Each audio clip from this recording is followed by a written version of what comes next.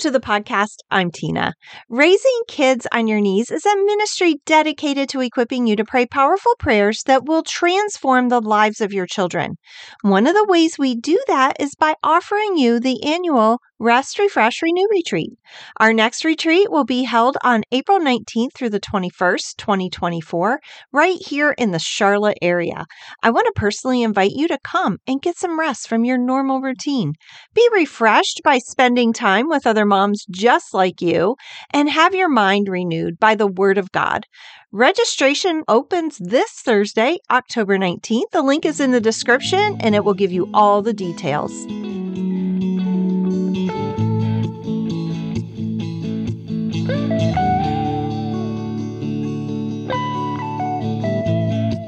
We are having an identity crisis in our world, but what's worse is the church is having an identity crisis of its own. The Bible tells us we are fully accepted by Jesus as his children, yet we are always looking to be accepted by the world and those around us.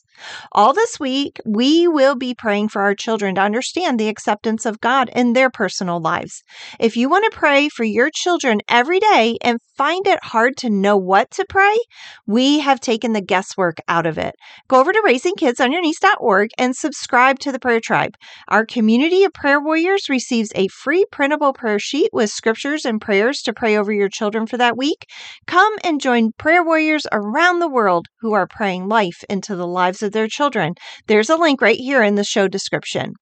Why do we struggle so much with acceptance? Neil Anderson, in his book, Victory Over the Darkness, says this: acceptance was replaced by rejection. Therefore, we have a need to belong. Do you wrestle with rejection from others? The rejection of others is one of the hardest things for me. Thankfully, there's freedom in the acceptance of God. For us to understand the acceptance of God, we need to go back and revisit what exactly happened to us when Adam and Eve partnered with sin in the Garden of Eden, if we're ever to recover from its effects in our own personal lives. God created every one of us with a need for belonging, both to him and to one another. But instead of feeling like we belong, we fight the feelings of rejection that bombard us moment by moment by those we love and meet. When we have an intimate personal relationship with God, it sets us up for an intimate personal relationship with one another. John Ortberg, in his book, Everybody's Normal Till You Get to Know Them, when talking about the human-shaped void, says this: sometimes in church circles, when people feel lonely, we will tell them not to expect too much from human relationships, that there is inside every human being a God-shaped void that no other person can fill. That is true, but apparently, according to the writer of Genesis, God creates inside this man a kind of human-shaped void that God himself will not fill. God created us with a need for acceptance, but until we understand his acceptance of us as his child, we will never be able to handle the rejection that is inevitable from others. Let's look at it this way.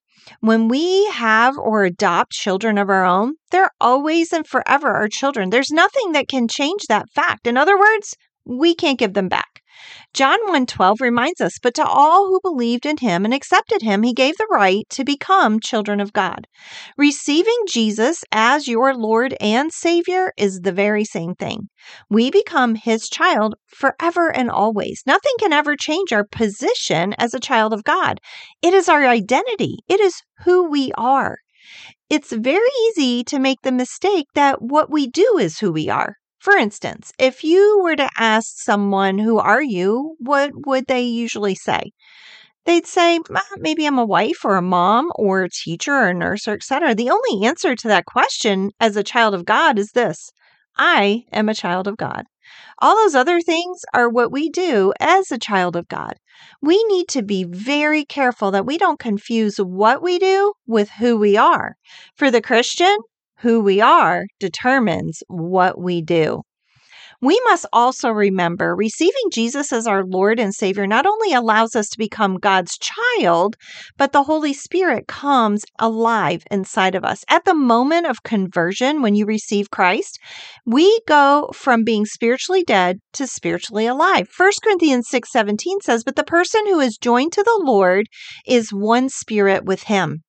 Adam and Eve chose disobedience in the garden when they ate from the tree of the knowledge of good and evil. The consequences of their disobedience was spiritual death. Because of this, we are all born spiritually dead until we receive Jesus as our Lord and Savior. At the very moment of our conversion, we become spiritually alive in Christ. We become one in spirit with Him. If you have received Jesus Christ as your Lord and Savior, you are now spiritually alive and one in spirit with Him. As God's child who is spiritually alive, we are now part of a bigger family, the body of Christ. Look at 1 Corinthians 12:27 with me. All of you together are Christ's body, and each of you is a part of it. Every family is unique from everyone else's, and chances are when you are together, there are things that make you unique to one another. It might be looks, or mannerisms, or even the sound of each other's voices. For instance, our family has several family mantras. We also like some of the same traditional foods over the holidays, as well as the games we play together as a family. These things make my family unique from your family. In the same way, when Jesus became your Lord and Savior, you became a part of the body of Christ. The closer we walk with Jesus, the more we resemble Christ and each other. We will speak truth to one another. We will strive to walk in the Spirit. There will be very specific things that will distinguish us as the body of Christ, but most of all, it will be our love for one another. We are family. We are also fully accepted by our Heavenly Father in that family. God has given us some passages in the Bible that make it very clear that we are all accepted by Him. Look at Ephesians 1:1 with me and let's see if you can spot it. This letter is from Paul, chosen by the will of God to be an apostle of Christ Jesus. I am writing to God's saints in Ephesus who are faithful followers of Christ. If you tell someone they're stupid, chances are, no matter how smart they are, they will believe they are stupid. We tend to believe the words spoken of us by others. It's the same for the believer in Christ. In the Bible, people who did not follow Jesus were referred to as sinners. If we always refer to ourselves as forgiven sinners, we will sin. But when we look at this passage in Ephesians, we see that followers of Jesus were only referred to as saints. Never are followers of Jesus referred to as sinners in the New Testament.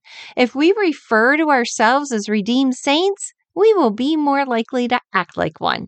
You cannot behave contrary to what you genuinely believe about yourself. As a child of God, you are a redeemed saint who occasionally sins. And finally, as I wrap this up, I want to encourage you with something that I'm very passionate about. As a child of God, fully accepted by Him, we have the benefit of freedom from our sin and the things that bind us to our past. Colossians 1:14 assures us of this, for He has rescued us from the kingdom of darkness and transferred us into the kingdom of His dear Son, who purchased our freedom and forgave our sins. Let me ask you this question. Have you ever visited a dog pound? If you have seen some of the cutest little puppies and dogs ever. It's one of my favorite places to go. However, as cute as they are, they're all caged up. They have no freedom to run or even the freedom to be loved. Some may never make it out alive unless they are rescued. When we do not know Jesus as our Lord and Savior, we are like those locked up puppies. We have no freedom to be all God created us to be. We have no freedom to be unconditionally loved. And most importantly, we will never make it out of this life to live in eternity with Jesus in heaven. That's exactly what Jesus did for you and me. He rescued us from our locked up cage of darkness and sin and set us free to be all He created us to be and live an abundant life in Him. He set us free to experience the unconditional love of our Heavenly Father. He set us free to live in eternity with Him in heaven. That's the best news out there. And it isn't fake news. I personally believe that one of the biggest things that prevents us from walking in victory on our day-to-day basis is not understanding and believing who we are in Christ and our true identity. And because we don't walk in our true identity, many who are lost are looking for identity in all the wrong places.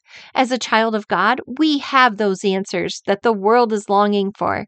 As we step into our identity as an accepted child of God, our light in this world will become brighter and brighter. So much so, those who are lost can't help but see it. As you allow the Holy Spirit to speak to you this week, kick unbelief to the curb and boldly walk in the truth of who you are as a child of God. Here are your 5 tips for stepping up your spiritual parenting this week. Number 1, talk to your children about what it means to be a child of God. 2, when we talk to our children about how we go from being spiritually dead to spiritually alive in Christ, it opens their eyes to see the difference of accepting Jesus as their Lord and Savior and choosing not to.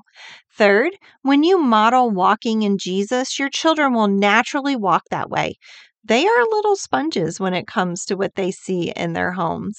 4th, listen to the words you say to your children. Are they words that bring life, or are they words that bring death to their lives?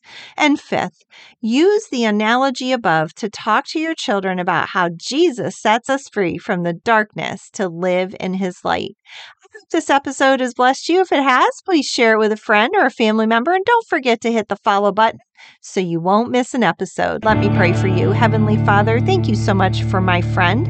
Lord, I pray that as we walk through this whole identity series, that they would learn and walk in who they are, a redeemed child of yours who is now a saint who occasionally sins. In Jesus' name, amen.